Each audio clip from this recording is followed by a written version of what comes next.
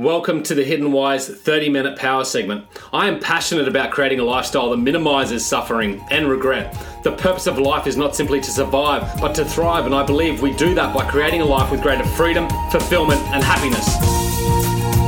Each week I will be delivering a 30-minute conversation with a guest expert on a topic that they are knowledgeable and passionate about, with the purpose to inspire and educate us all. I don't have all the answers, I'm simply trying to figure life out, and through greater awareness and understanding I can put into practice what I learn to further my life's progression. I can't give you your life's map. I can't show you the way, but I can assist you in discovering your why. I can help you define your life's compass, to guide you purposefully to act on and pursue your life's desires, and from there, watch happiness ensue. My guests are the experts. They are the people I learn from. They provide the inspiration, education, and methodology that we can all benefit from in better navigating the ultimate life. Without further ado, let the show begin. Welcome to the Hidden Wise podcast. This is episode 716. Today's guest is Ronald J. Frey. The topic is relationships. Ron is a former acting chief psychologist for the Royal Canadian Mounted Police and a registered forensic and clinical psychologist. He is the co-author of Feeling Better and co-director of the Institute for Interpersonal Psychotherapy with Cindy Stulberg. Ron lives in Quebec and you can visit him online. I'll stick the links in the show notes, guys, for this episode. Today we're talking about relationships. There's a lot of great insights in this episode as to why relationships are so important, plus some cool tools, techniques, and tips to help us all improve the relationships in our lives. I hope you enjoy. Cheers. G'day, Ron, and welcome to the Hidden Wise podcast. How are you today? I'm doing well, and yourself? Mate, I'm fantastic here. Beautiful Saturday morning, a little bit overcast maybe, but lovely sort of summer day. So it's not minus 26 like in Canada, right? Oh, no. Whereabouts are you? I'm in Ottawa, capital city of Canada. Lots of snow. The Rideau Canal is frozen, the world's largest skating rink. So we're getting laced up and getting ready to go out. That's awesome. Yeah, I do appreciate the snow because I've never really had it in my life, and we lived in Japan for a period there, so it got to experience the white Christmas, which is nice for a change. Nice. But mate, looking forward to our conversation, and thanks for coming on the show. You've just recently published a book with the title Feeling Better, Big Depression and Improve Your Relationships with Interpersonal Psychotherapy. So the topic of the day is relationships. What I like to do is always start with why this topic is important to you, and perhaps you can share, why you decided to write this book. Sure.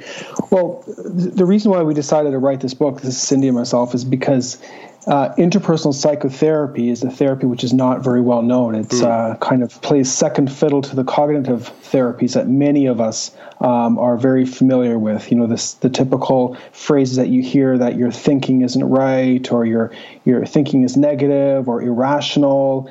So a lot of analyzing about what your thoughts are. And what a lot of us psychologists who practice IPT always found is that it's kind of like blaming the victim, right? It's kind of like saying, it's your fault, it's your thinking, which is the problematic. You just need to snap out of it. And the individuals, Clerman and Wiseman, who developed IPT, thought, why don't we look at it a little bit differently? Why don't we look at how people are actually relating with other individuals in their interpersonal world, and to see, if there can be some improvements made there. And if you can improve your interpersonal functioning, maybe it'll have a positive impact on your mood. And that's exactly what they found. So unfortunately, they didn't have a charismatic leader like Beck or Ellis. And so it kind of got stuck in the lab for many years. But we've decided to write a book, bring it to the masses. And it's a self-help book, step-by-step, and to 12 to 16 weeks, if you follow what we're recommending you do to improve your interpersonal functioning and the relationships you find yourself in, you're going to be feeling better. And that's why we wrote the book. Okay, so it's more sort of a guide week by week, have a read of a chapter, and then sort of take away the tools and implement them or execute on them into your life? That's exactly it. Okay. And how long have you been studying in this field? Oh, I'd be going about 20 years now. Wow. And Cindy, my partner, is on for probably twice that.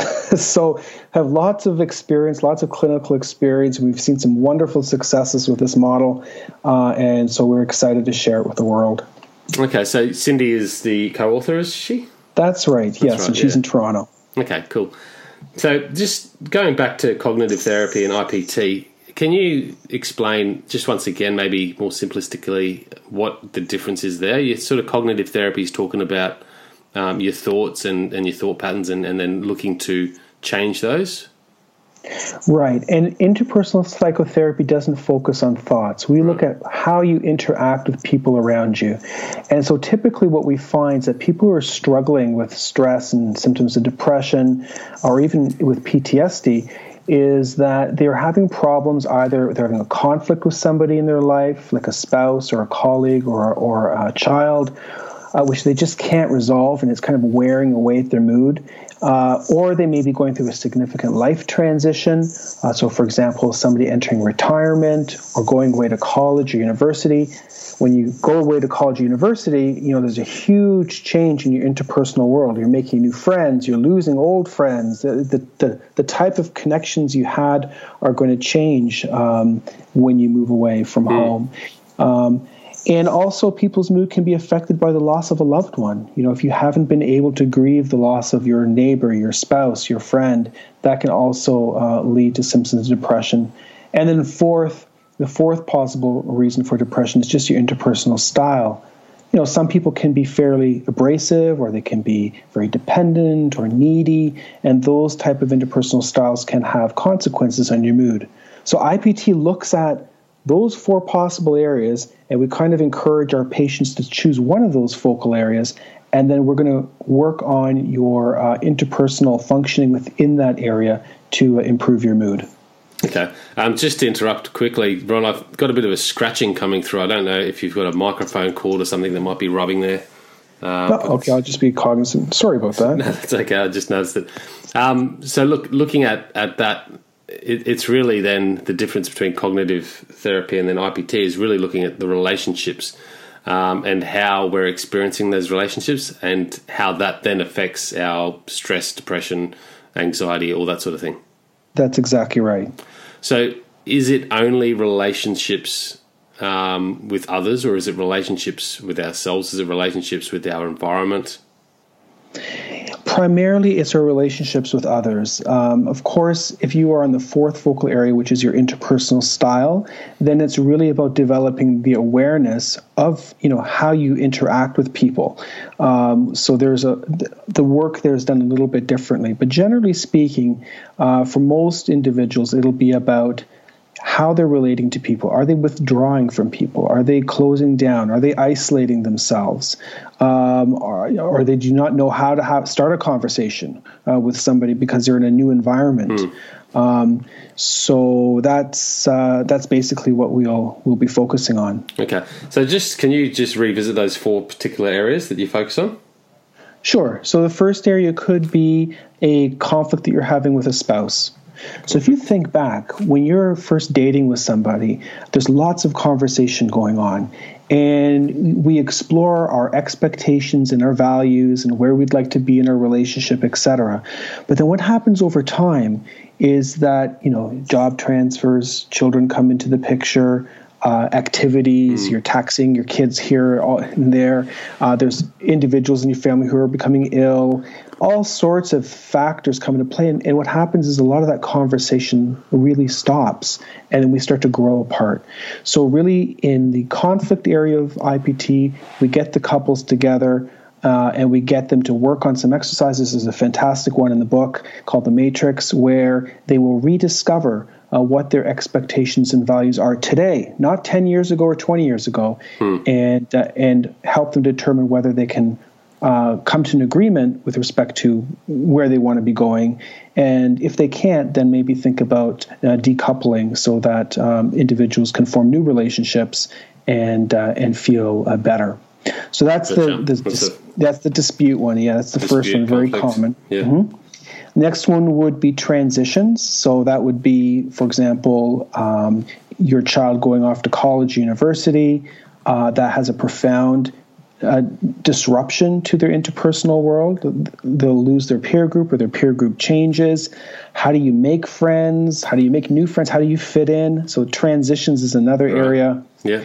Third one was the grief, unresolved grief issues. If somebody has died and you haven't been able to overcome that death because, for example, you're a police officer or a soldier and you don't have time to grieve. Many reasons why people struggle with death. That's another area. People who struggle with that usually isolate themselves. They start shutting down. And so what we try to do is we get them to go and experience the catharsis and the loss in a safe setting, and then get them to start getting engaged with society again, and we see an improvement in mood. And of course, the last one is what we call isolation or loneliness, and this is really where your interpersonal style is really not optimal. It basically pushes people away from you, and so that would be the fourth area that we could work on as well. That's great. So with these, so I suppose anyone that might be suffering some anxiety in their life, maybe depression, you said PTSD as well, that would be a good reason to maybe visit looking at IPT as a solution, rather than some medication or some of the other therapies that might be available.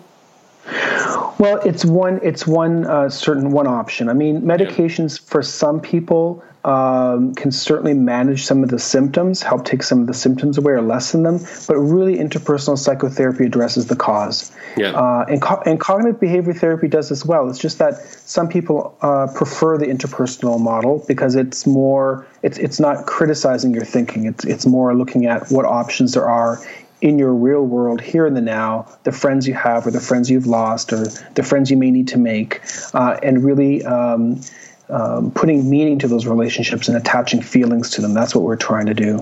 Okay. Sorry, Ron, I've just still got that scratching coming through. I don't know what that might be, but it's... I don't know what that could be either. I'm being very careful with the mic here. You can't. Okay, that's all right.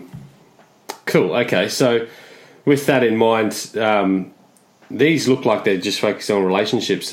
With depression and anxiety, is it always going to come down to one of these issues that we might be facing, or are there going to be other elements too that you need to deal with on top of some of these, perhaps?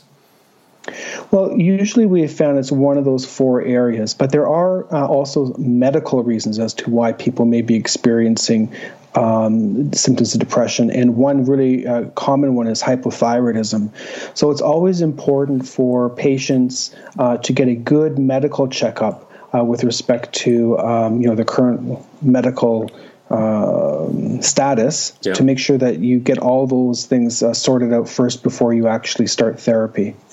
Because if you are, for example, having a hormonal explanation for your mood, then it's going to be really hard to find any success with psychotherapy. You got to get those medical things addressed first. In your research, how important, and I assume it's pretty important, but how important are relationships in our health, longevity, and happiness? Critical. I mean, through evolution, humans are social creatures, and there's been numerous studies in the human population and even in the animal population, which really demonstrate the importance of having relationships with your species, and for us, thus other humans. So it's really important, and it's why we really put an emphasis on optimizing interpersonal functioning to ensure your resiliency and also to address any troubles with your mood. So why are relationships so critical to our health, longevity, and happiness? Like, why throughout evolution has it been such a fundamental part in your research? Oh, that's a pretty deep question. I don't actually have an answer for that. The only answer I could probably think is that there must be an evolutionary reason as to why why socialization and why relationships matter. It must have been really important for the survival of our species, and that's just the reality that we have to live with. Yeah. And I think in today's world, like if you look at Facebook, for example, you may have hundreds of friends, but are they really your friends? Like, do you really have important, meaningful conversations with them? And So it looks like friendships and has kind of been changing through technology, but deep down, it's still really important to invest appropriately and in a meaningful way with people around you. So more on a face-to-face level rather than digital. Well, yeah, I remember once having a conversation with my daughter. You know, she got a reminder that it was her best friend's birthday, and she told me, I'm just going to send her a quick text. And I said, well, why don't you pick up the phone and call her? It may be more meaningful. And she looked at me like if I came from outer space when I gave her that suggestion. But you know what? She did it, and she really found it to be a really rewarding experience, and it was a profound moment for her. So it's sometimes good to remind the little ones or the younger ones the importance of really having meaningful conversations and taking that extra step to demonstrate that to the people that you love. So what are you seeing as some of the maybe key challenges that we're experiencing around relationships, and maybe the key challenges first of all? I think some of the key challenges right now are really technology driven. I think that people, are working many different tasks at the same time. They tend to have less time to sit down in the living room and have conversations about politics, world, religion, whatever it is, and they tend to be sitting in front of their screens, having less in-depth interpersonal experiences than the generation before. And I think that is a main problem. I remember taking my kids to my university where I studied about 20 years ago. I wanted to show them what it was like. And the university hasn't changed. There's still lots of students in the hallways, but what I found striking was that nobody was talking. Everybody was staring at a screen. Yeah, it was really a surreal experience, and I kind of found that sad. And I did wonder as an IPT therapist, like, wow, what kind of an impact does it have on people's mood in the long term? And there's something called the internet paradox, which really looks at the amount of time you spend on screen and the impact it has on your mood. And really, it's not a good situation. So technology, definitely. I suppose technology is a big distraction, and I sort of feel that we probably have more time to really connect with one another, but instead of connecting with one another, we're choosing screen time, and we're choosing to connect digitally rather than front up face to face. Is that what you're sort of seeing as well? Yes, that's what I see, and also typically when you're engaging people, online, you're also looking at other text messages or other websites.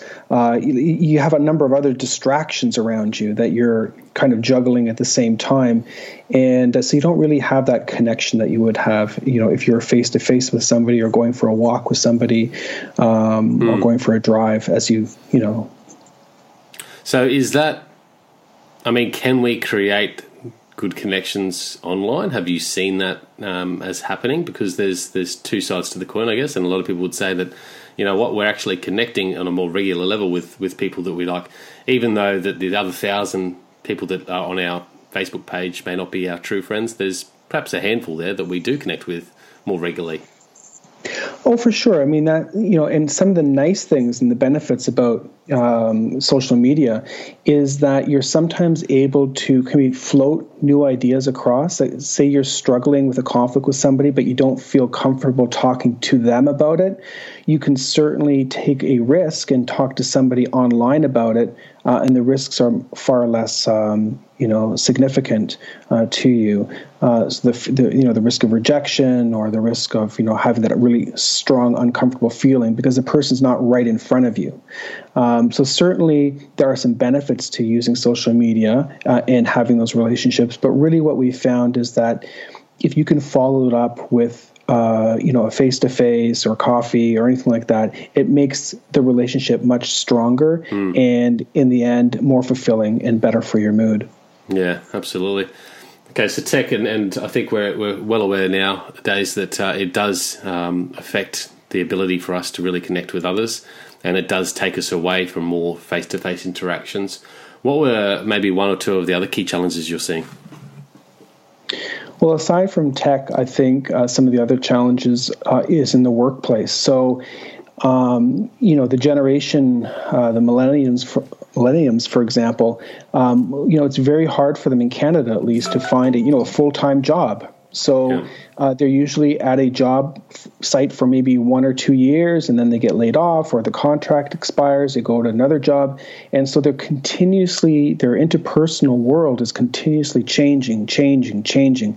And so for many of them, they actually don't have the time or the opportunity to develop long-standing and meaningful relationships with their coworkers. So that's certainly something which we've noticed as well. I can see that. So and I know you talk about a lot of these tools and practices in the books. How can we, what are the steps to really improving our relationships?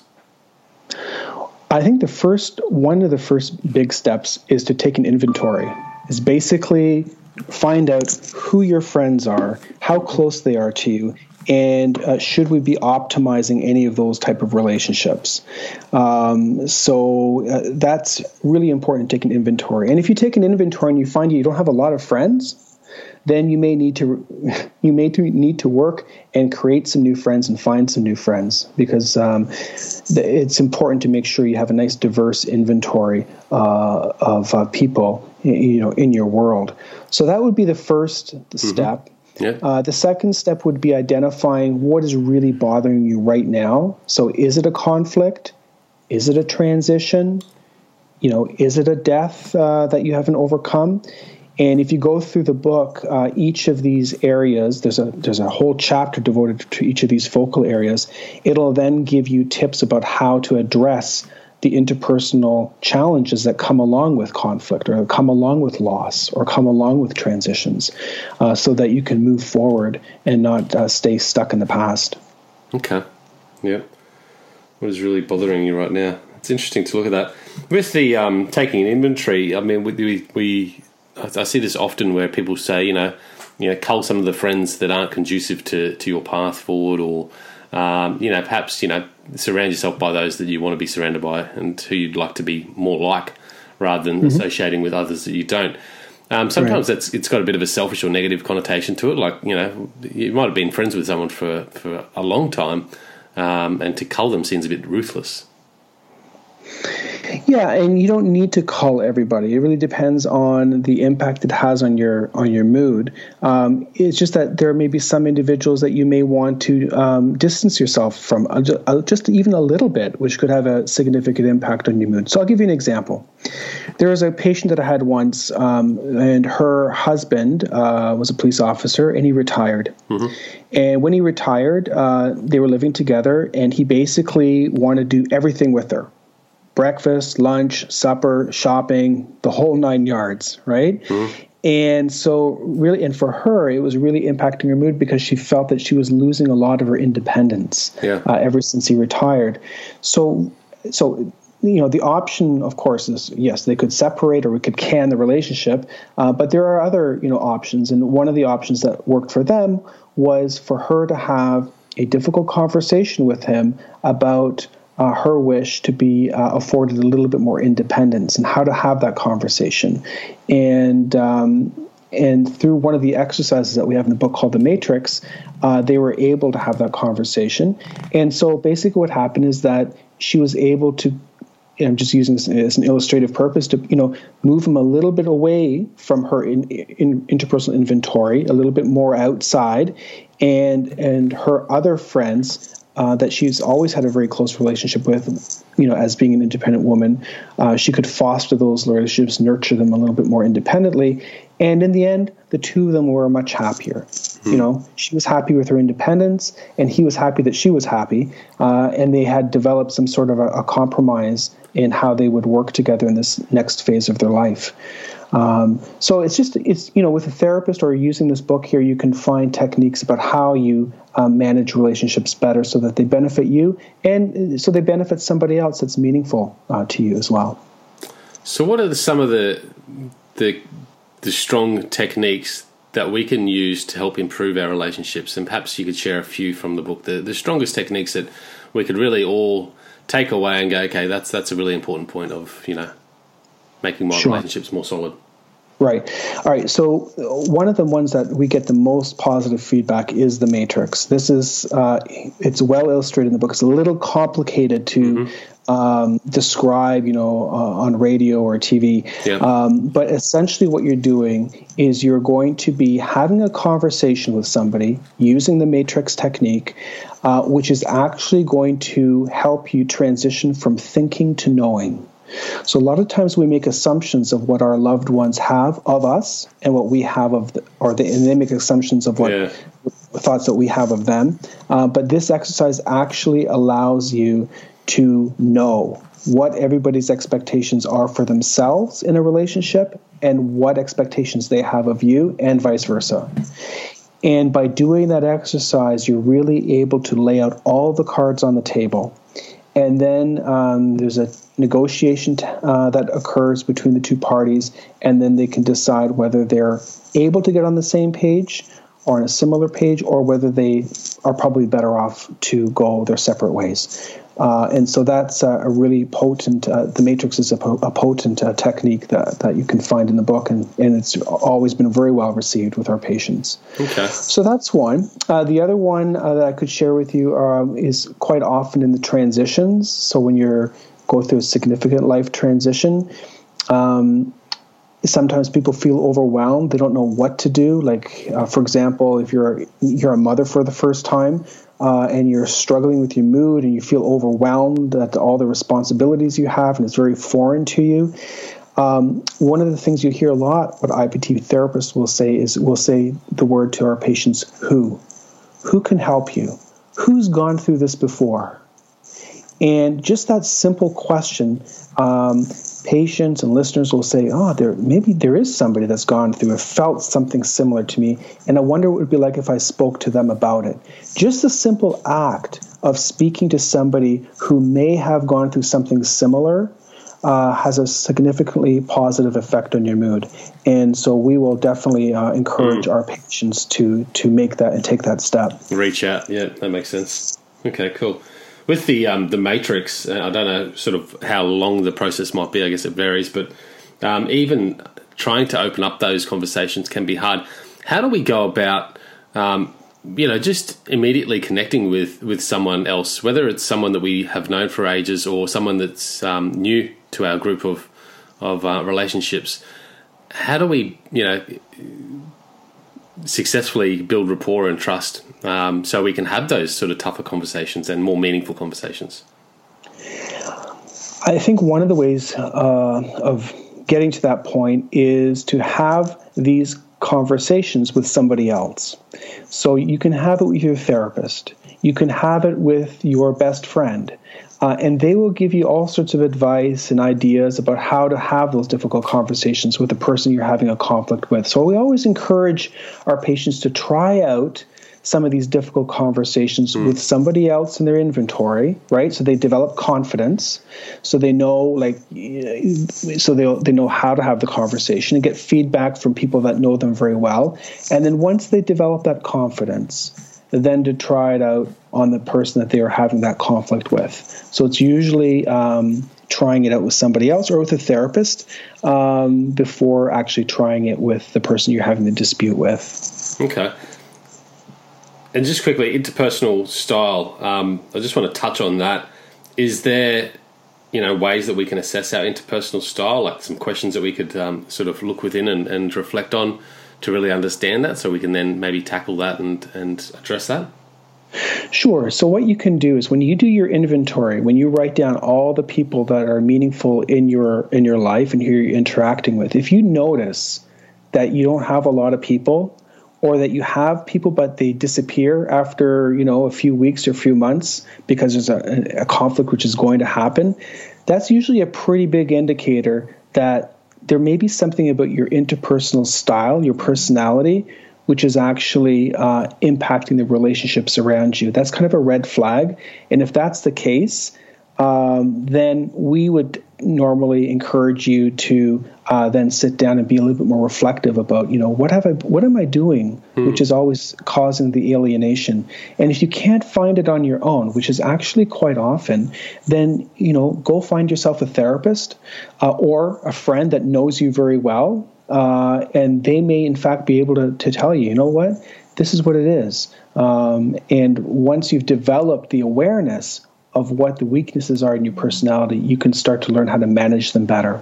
Yeah. So, okay. and I use the word manage because a personality is not something which is easily changeable. So if you have an aggressive personality style, it's going to be very difficult for you to change that permanently beyond the age of 17. But you can certainly learn techniques of how to actually manage it better. And that's what that chapter in the book is all about. Yeah, that's good. I like it. Well, mate, look, thank you for coming on the show and sharing. Want to just throw it out to the audience there to jump on if this sounds of interest to them. Jump onto thehiddenwhy.com. I'll stick a link of the book in the show notes there. You can support the show by using that link. The title is Feeling Better, Beat Depression and Improve Your Relationships with Interpersonal Psychotherapy. So, Ron, how can they best reach yourself, or Cindy, is it? Is there a website? I would say there is a website. If you type in interpersonalpsychotherapy.com, that will actually bring you right to our website, and there'll be some links there where you can order the book if you'd like, or if you want to get training in interpersonal psychotherapy, I'd love to come down to Australia. We certainly train clinicians all around the world in hopes to getting clinicians to share this model with their patients. So certainly that's the way to get a hold of us. Awesome. Yeah, look, well, I'll stick that in the show notes too, Ron. And thanks once again for coming on the show. Any final thoughts, Ron? No final thoughts, but it was wonderful speaking with you, and I hope that your listeners enjoy it. And thank you for the invitation. I'm sure they will, mate. Until next time, everyone, check it out, thehiddenwhy.com. We'll see you soon. Peace, passion, and purpose. Bye for now. Thank you for tuning in and listening to today's conversation.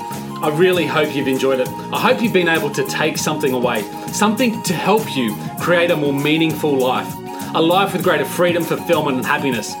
Guys, if you love the content that I produce here at The Hidden Why, there are a few ways you can support me. Firstly, connect with me. You can do so in a number of different ways.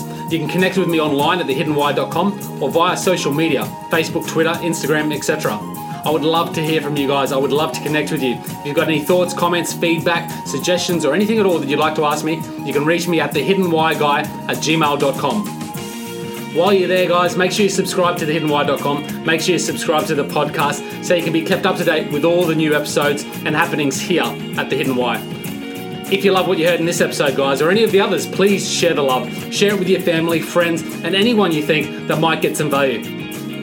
If you haven't already done so, you can also leave me a review on iTunes. Simply head over to iTunes, type in The Hidden Why, click the ratings and reviews button, and leave me a short message, plus a 1 to 5 star rating. It helps me reach more people. Once again, guys, I appreciate the time you've taken out of your day to support my show. Until next time, you know what to do. Breathe more passion into every single moment. Do everything with greater purpose, and in doing so, you will discover your hidden why. This is The Hidden Why Podcast. My name is Lee Mundelsey. Until next time, peace, passion, and purpose. See you soon.